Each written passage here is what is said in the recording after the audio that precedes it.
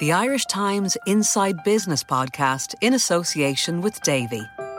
It's amazing what you discover when you really listen.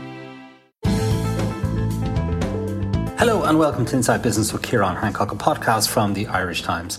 Earlier this week, EU leaders agreed a €750 billion recovery fund to help member states deal with the economic damage of the pandemic.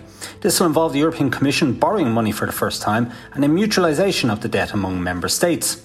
So who were the winners and losers in these marathon negotiations? How much will Ireland get? And will it be enough? Joining me to discuss these and other issues are Naomi O'Leary, Europe correspondent for the Irish Times, who covered each twist and turn during the 90 hours of talks, and Cliff Taylor of the Irish Times. Now, Naomi, let's get down to brass tacks. It's a €750 billion fund to deal with the economic damage caused by COVID-19. What will Ireland get?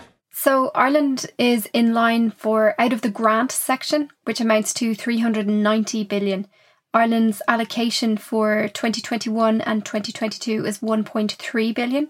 And then for after that, they calculate it in a slightly different way. They calculate it based on the actual economic impact of the pandemic, which isn't known yet. So then the additional part after that isn't yet known. So that's out of the purely grants section. Then there's also 360 billion in loans, which are available for EU countries to draw down on if they want. But of course, Ireland's able to borrow at competitive rates at the moment anyway, so won't be accessing that for now anyway. And then in the overall package as well, there, of course, it amounts in total to about 1.8 trillion, because there's also the 7-year MFF budget of the joint EU budget, which was agreed, which is just over 1 trillion.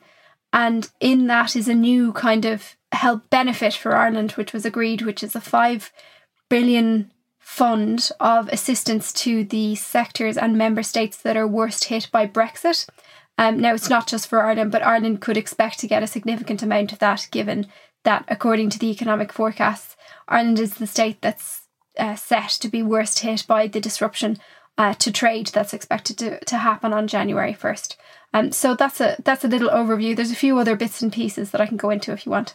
Yeah, of the 5 billion, do we have any sense of how much of that might come Ireland's way? At the moment, all we know about this 5 billion Brexit fund is its name, and that it says it's for the member states worst hit and sectors worst hit by Brexit. That's all. So that's all we have. And they're going to figure out the details, they say, once they know what the nature of Brexit is. So once they know whether there's going to be a deal or not, which we will find out by the end of October. All right. Now, €390 billion in grants, €360 billion in loans. Just give us an overview, if you like, Naomi, of how this is going to operate, for how many years, how they're going to generate this money, and will it be repaid? So the grants are supposed to, they want to unlock them as soon as possible. They are targeted towards the member states that are hardest hit by the economic impact of the pandemic. So particularly Italy is in for the largest amount. That's partly because its economy was in a fragile state before the pandemic hit. And then, of course, it was very heavily affected by the virus. So that's really to stop Italy essentially from going bust, from going into a debt spiral and dragging down the whole Eurozone and the EU with it.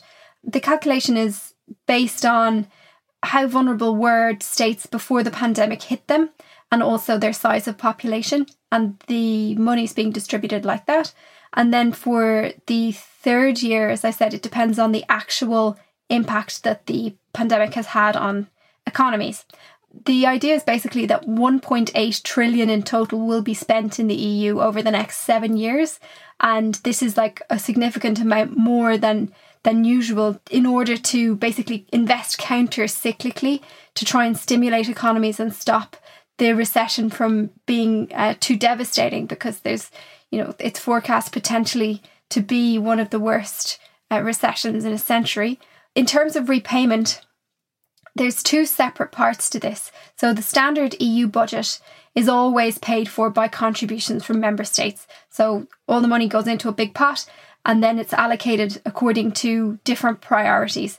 And of course, the whole argument is that the being in the EU, having access to the single market, comes with far more economic benefits than it costs in simple sort of contributions versus subsidies accounting terms. So there's that. Then this exceptional 750 in borrowing for the recovery fund is different. It's not funded by contributions from member states. The proposal is, the way it will work is the European Commission, you will use its very good credit rating to borrow this amount on financial markets. And then what they want to do is introduce what's called new own resources. And that basically means that the EU Commission would be given the power to collect, for example, a plastics tax or a tax on imports based on how much carbon they emit. Or it's also proposed a digital tax as well, which is quite controversial for Ireland. Now, none of these things have been agreed yet, so we really don't know how many of these things will be agreed and what percentage of the 750 billion they'll be successful in repaying. Repayment is due to start, if I remember correctly, in 2028 and it'll be finished by 2056. So if it comes to it and these own resources don't get agreed and there's something left over, then member states are on the hook ultimately for the loans. And we just don't know what repayments would look like at that stage, because it would depend on the respective fates of different economies in the EU. Yeah, sure. Cliff, so we know we're going to get 1.3 billion out of 750 billion euro fund. Doesn't sound like an awful lot when you put it in those terms. Are we getting a good deal here? Well, I think there was a bit of disappointment in Ireland when the initial proposals for this fund were published by the European Commission in terms of the amount that would come to us. So Ireland is hugely supportive of the idea, and Paschal Donohoe stuck his neck out a bit a few months ago to support calls from Spain and Italy for this fund to be created. But in terms of the actual cash take for Ireland, I think there was a bit of disappointment with the early proposals. And the reason for that is that, as Naomi said, the calculation was made on the basis of GDP per capita, unemployment rates, the health of economies going into the crisis. And of course, our GDP figures are inflated by all the factors we know, multinational accounting and so on, as well as, the genuine growth in the economy in recent years. So for that reason, our allocation was lower from the total than you might have expected. Now, I think as we look at the summit, we see there were gives to a lot of countries during the summit negotiations. For example, the Frugal Four, as well as reducing the total amount of grants, also got an increase in their rebate, the amount they're going to get back from the EU budget in the years to come. And there were bits and pieces given to various other countries as well. And the win for Ireland as well, and I think for Belgium, which is another country that's going to be hit by Brexit, is, as Naomi said, the Brexit fund. So I think that makes the total kind of outcome, the cash outcome, if you like, from this summit look more respectable from the Irish point of view. There's no indication yet of how much we might get from that fund. I think it's an idea thought up only recently. The details haven't been worked out. The money hasn't been allocated over various years or anything like that. But you would expect that we would get a decent amount of that fund, which makes, I guess, the total outcome look more respectable from our point of view. I think more importantly for Ireland is kind of the signal this sends to the markets and out more generally that Europe is cooperating to fight this crisis. The really significant financial bit for us is what the ECB are doing, acting in the markets to keep borrowing rates down. We just don't want any political upheavals, if you like, or any ongoing political disputes to make the markets nervous about what might happen with the ECB programme, to put them in the mood to test the ECB in terms of the bond yields of any country. So I think keeping everything on track, getting a deal was important from Ireland's point of view. Yes, now mind you, there's a second front has been opened up against Ireland, if you like, in terms of the Commission wanting this digital sales tax, for example. And Macron has also talked about getting rid of the national veto on fiscal matters such as taxation, which again would not be good for Ireland. Yeah, I mean, we face a long fight on the tax front, there's no doubt about that. Ireland had a significant win in the courts on Apple in terms of the Apple case a few weeks ago. But there's no doubt that this is on the agenda now. And the government's tactics are to say, we adhere to the OECD process. We need an international agreement, which also includes the US for this to make sense. Now, as we know, the US have threatened to pull out of the talks. The talks have kind of been put on hold for the moment, and I think a lot depends on what happens now in the US election in November, because I don't think very much is going to happen until then. I think the talks are likely to be pushed out in time to try and reach a deal going into next year. But you're right, there's a lot of, if the OECD process falls, and even if it doesn't, there's a lot of noise in Europe, still a lot of focus on our tax regime, still a lot of focus on the IP that's been relocated to Ireland and the huge tax advantages that Ireland got from the first phase of the OECD process. So I think a lot of fights ahead, and I guess significant in that context that Paschal Donohoe is now chair of the Eurogroup of EU finance ministers, and therefore, I guess, at the centre of these discussions. It doesn't mean he could decide what's going to happen, but it does put him in a pretty powerful position to at least try and guide the conversation and the debate, I guess, in the months ahead. Naomi, there was a lot of talk of this being an historic agreement for the European Union, especially from Emmanuel Macron and Angela Merkel, and it demonstrating the solidarity among the 27 member states, but it also exposed several fault lines, didn't it, within the Union? I mean, it was supposed to be a 2-day summit. It ran into a fifth day. There were clearly a lot of arguments, and there was a lot of horse trading going on behind the scenes, and a lot of disagreements taking place. Not a good image, really, for the EU in terms of showing unity at this very difficult time. I mean, I think you need to look at the time that it took them to agree this thing. It was only proposed in May, and they've already agreed it now in July, which is incredible speed for the time that these things usually take. Just, when you have 27 national governments that have all slightly different interests, it's a very complicated venture to try and reach agreement between them. What's quite interesting is to observe is how the dynamics have shifted slightly now that the UK is no longer around the table. So it's quite widely seen that this would never have got as far as it had. If Britain had still been a member, they would have vetoed it at an earlier stage because of an opposition to, and for joint borrowing, which is it kind of represents to a certain extent a step forward in integration in the EU, and also a statement about a common future. And the other thing that's happened is with the departure of the UK, some states that used to hide behind the UK to pursue their interests have had to come out and declare them more openly. And for particularly the Netherlands has emerged as a much more vocal player in the EU. They didn't need to argue so hard previously for what they wanted. They didn't need to argue about it openly when they could rely on London to make the same arguments for them and to be the difficult ones. And what we've seen is that we have a new dynamic now where groups of small states will form alliances to pursue their interests. And Ireland is absolutely a player in doing this as well. That's partly what happened with the election of Paschal Donohoe to the Eurogroup, that Ireland formed an alliance with a lot of smaller member states like Luxembourg and lots of eastern states as well to get Paschal into that position. And also you can expect that to keep going in the future. Ireland will be looking for alliances sometimes with the Netherlands and Luxembourg on matters such as taxation. And sometimes as well, Ireland will align with the likes of France when they see eye to eye on things like the need for this common borrowing to rise to the historic challenge of the moment. So it's quite interesting to note. The length of the negotiations, it's always kind of bad PR for the EU because people see it going on and they say, oh, well, they're useless. They're there squabbling, But, they don't do it for their own amusement. Like they spoke through the night until 6:30 a.m. in the morning to try and get this done. And the reason they did that was because they think it's important. And they were all, even though there were lots of objections, they were all very determined to find a deal, which was clear. And I think the reason for that is that they think that there's a serious challenge to economies. There's something that really frightens them about the effect of the pandemic. And they were absolutely, despite all their differences, very resolute that a deal needed to be found there. Cliff, the Irish farmers don't seem to be happy. They seem to fear that the CAP subsidies will be cut. The Common Agricultural Policy, obviously a big part of the European Union budget. So have we sacrificed some money there to get a deal overall?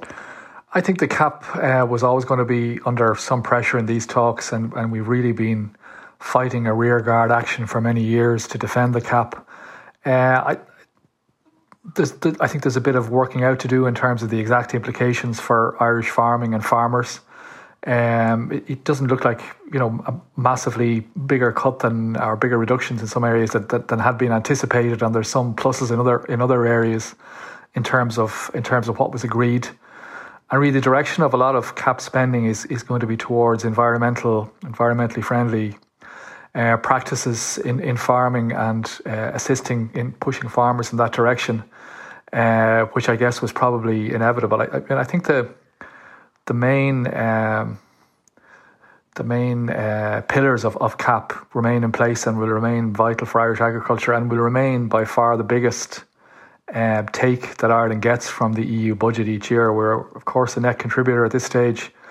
That's going to continue, but farming is vitally supported by CAP receipts, and that's only going to continue. I actually just got Ireland's allocation figures just before we started recording. Yeah, go ahead, Naomi. Over the next 7 years, according to government figures, the CAP allocation for Ireland is estimated to be 10.73 billion. Now, for the last 7 years, it was 10.68 billion. So obviously very tight. And I've asked for clarification on whether inflation is taken into account and how, and they haven't got back to me on that. So I just have those two figures. And essentially what the Department for Agriculture argues is that CAP had been in line for a 5% cut in their view, more or less. And they've managed to reverse that by getting various kinds of top-ups. They got an additional 337 million in rural development funds, and also a 194 million from the new recovery fund. And when those were added into the overall allocation, it ends up being slightly more in terms of the big figure. So they argue that they managed to reverse the cuts. It is interesting to note that the reaction in the European Parliament has been that the CAP wasn't cut enough. So they want to, what they call, there's many MEPs that want to modernise the budget and take away from farming subsidies as being, the big aspect, such a major thing in it. So, I think these figures, we're going to have to pore over them a little bit more to understand their impact.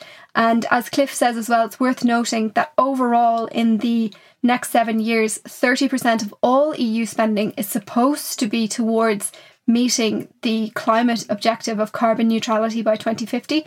And when it comes to farming payments, that's supposed to be 40%. So there will be a lot of emphasis on greening practices and greening the economy. Right. Cliff, are we going to have to cull some of our cows? Yeah, perhaps we will. I think perhaps a lot of the reaction from the farming sector reflects the deeper problems in parts of that industry.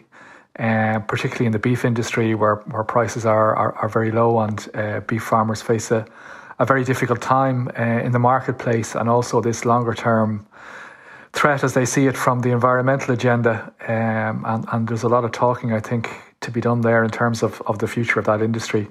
As Naomi said, it now looks like we're going to get roughly the same amount of money as we got in the last budget for farming, albeit that it's divided up a bit differently. But I think in the context of pressure on agricultural spending and the direction the EU budget is going, it's hard to see that as a bad result. At Davy, we know uncharted territory can be a challenge. We've been in business since 1926, and since then, we've advised many different clients through many global and national crises. Some will seek comfort in the safe and familiar, while others will embrace the opportunity to try something new. Throughout the years, we've not only listened to our clients, we've got to know you personally, helping us advise you on a financial life plan that suits you best. Davy, it's not just business, it's personal. J&E Davy, trading as Davy, is regulated by the Central Bank of Ireland. We take our responsibilities personally. Naomi, what's the latest on the Brexit talks? Brexit talks are ongoing, and what I expect now is that there'll be a return to focus on them. Now that this box has been ticked, the next thing on the agenda is the Brexit deal.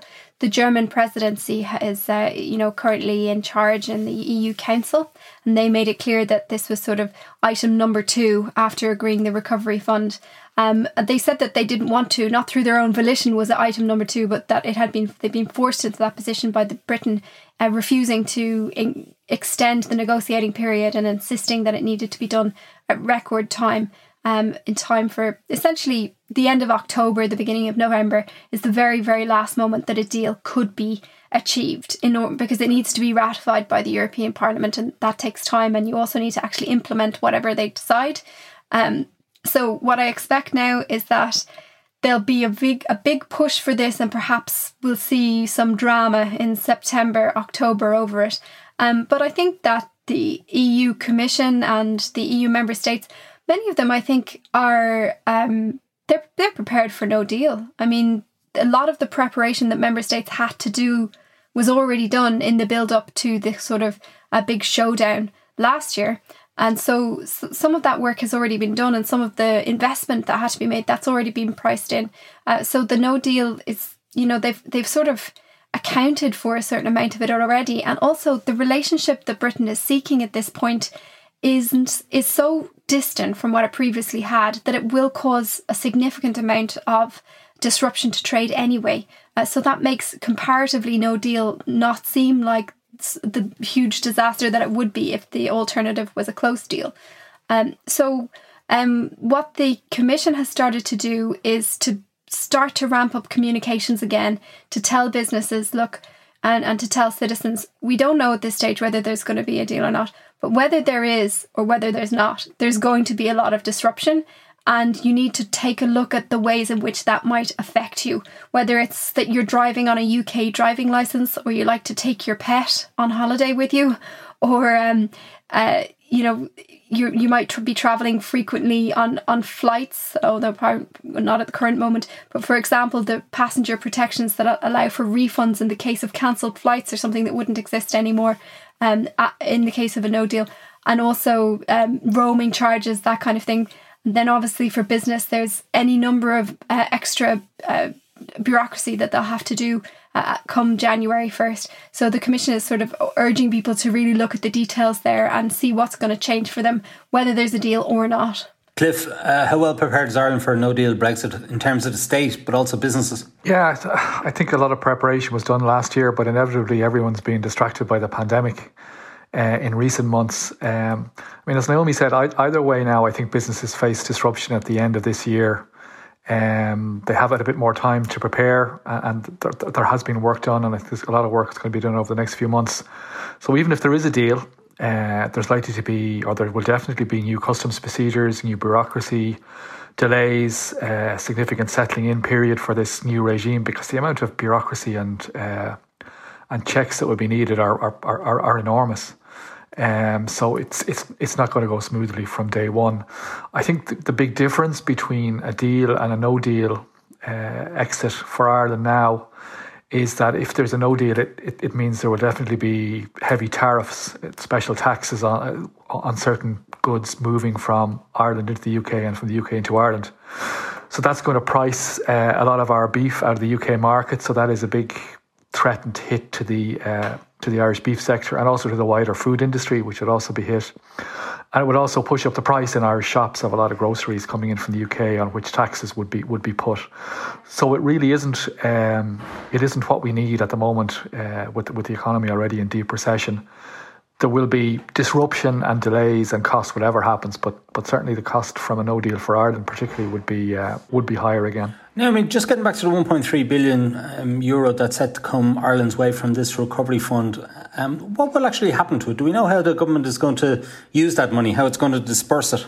So here's how it works. The governments have to come up with a proposal for things they want to invest in.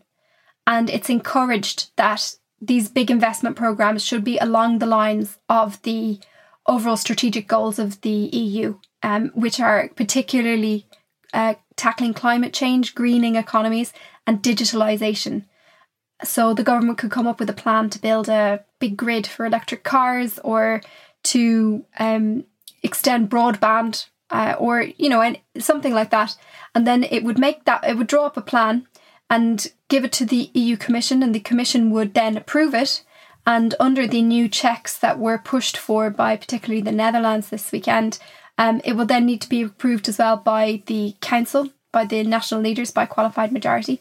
And then the money will be issued out according to that plan. And then that plan is followed through on investment programmes. So it's not that the money sort of just arrives in the government's bank accounts and it can spend it anywhere it wants. It has to make a proposal, and then that gets signed off on, and then it gets the money. But it is a big opportunity. You know, it's an opportunity for spending and for coming up with ways to, you know, put the economy basically in a better position to face the future. That's the kind of thinking behind it. Sure, well, we might finally have found a way to pay for the National Broadband Plan.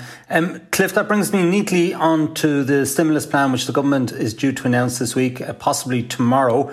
It's estimated that it'll be of the order of €7 billion. I'm not sure if this 1.3 billion is going to feature as part of those numbers or whether it might be separate to that. But what should we expect from it? Yeah, I think that they'll probably keep the 1.3 separate, I would expect, but look, it would be a help looking towards next year if you're planning extra investment in areas like renewable energy in the budget in October, for example. In terms of the stimulus package this week, I think you're right that kind of the indications are that the headline figures will be 6-7 billion or whatever. Just need to be a little careful in terms of the exchequer bit of that, because some of that will come in, for example, guarantees on lending, and the exchequer won't be exposed unless all the businesses go bust and none of the money is repaid. Then the net cost to the exchequer will be a good deal lower, but nonetheless it is significant for business. I think there's a couple of things to watch out for. One is that the wage subsidy scheme, which has been really important in terms of employers keeping people in work, is going to be extended out. Interesting to see for how long. The indications are that it might go into next year, but will it go in to next year generally? Will it be cut back? Will it be restricted to some sectors rather than more widely? But I think whatever happens, there will be an effort to give some certainty to businesses to allow them to keep people on. The second thing to look out for, I think, are the details of the credit guarantee scheme. We already have a lot of those because the draft legislation has been published, but something may be said about the interest rate at which the loans may be given out at, or the terms on which the loans may be given out at. They will certainly be below market rates for businesses. There is a fear that businesses don't want to take on more debt, but nonetheless, you know, this will be a significant part of the additional spending. And the third thing then is that there was an announcement of a restart grant for businesses a few months back, between €2,000 and €10,000. Basically a refund of money that they would have paid in rates. So that's going to be increased pretty significantly in a cash amount, could go to 15 or 20,000. And the people who are the groups, the businesses who are going to be able to apply will be extended as well. So some self-employed people, some people who wouldn't have to rates bills to reclaim will be included in that as well. So a fairly significant move, I guess, to help SMEs get back up and running. And the final thing then is there will be some sectoral measures, some measures aimed at the worst hit sectors, speculation and a likelihood of some kind of incentive for people to take holidays in Ireland in the autumn and into next year, perhaps. The problem with that really is that you end up paying for people's holidays. In a large cases, the people would have gone on the holidays anyway. So there's a question about how much extra activity you're really going to create and how that really helps businesses. But look, we'll have to wait and see the detail on that. The other thing I think is that the government's going to want to keep a bit of firepower in reserve for two reasons. One is Brexit, which we've already spoken about. Money will be needed to support businesses for that. And the other is we just don't know what's going to happen with the virus. Is there going to be another close down of parts of the business sector later in the year? The government will try and avoid that, of course. But if, say, parts of the retail industry are had to be closed again, or parts of the restaurants or the entertainment sector or whatever, some of which is reopened, then there may be some firepower financially needed to reintroduce measures then again in the autumn. So I think for those reasons, we'll see a fair bit of spending tomorrow, but the government will try and keep something in reserve as well. All right, can we afford it? Can we afford it? We can. I think we need to look at this, the spending in two different ways. There's a lot of one-off spending here to help support jobs and to help support people who've been laid off. Interest rates are rock bottom in the market. We can afford to borrow and spend that once-off money. I think where this could get difficult in a budget sense is spending commitments that continue year after year after year. So we're putting more into the health service, putting more into social welfare, we're putting more into education perhaps. Public transport is going to cost more to run. All those kind of things those bills are likely to continue over the next few years. So I think Paschal Donohoe won't be having the headaches about the wage subsidy scheme or the pandemic unemployment payment, because he knows they're going to be one-off. I think the things that are going to be keeping him awake at night are the costs that are going to continue in the years ahead, and trying to make some assessment of how that's going to feed into the budget deficit and the national finances. We won't get to that till October, I don't think, till the National Economic Plan and the budget, which is going to be something of a reckoning, I think, in terms of what we can afford over the next few years. OK, well, we'll come back to that later in the year. My thanks to Cliff Taylor and Naomi O'Leary in Brussels. OK, that's it for this week from Inside Business. My thanks to Naomi O'Leary and Cliff Taylor of the Irish Times. Thanks also to our sponsor Davy Group for its continued support. Suzanne Brennan produced the show with JJ Vernon on sound. Remember, you can get the latest business news straight into your inbox by signing up to our Business Today email at irishtimes.com. And you can also follow the Irish Times business feed on Twitter, LinkedIn and Facebook each day. I'm Ciarán Hancock. Until next time, take care and stay safe.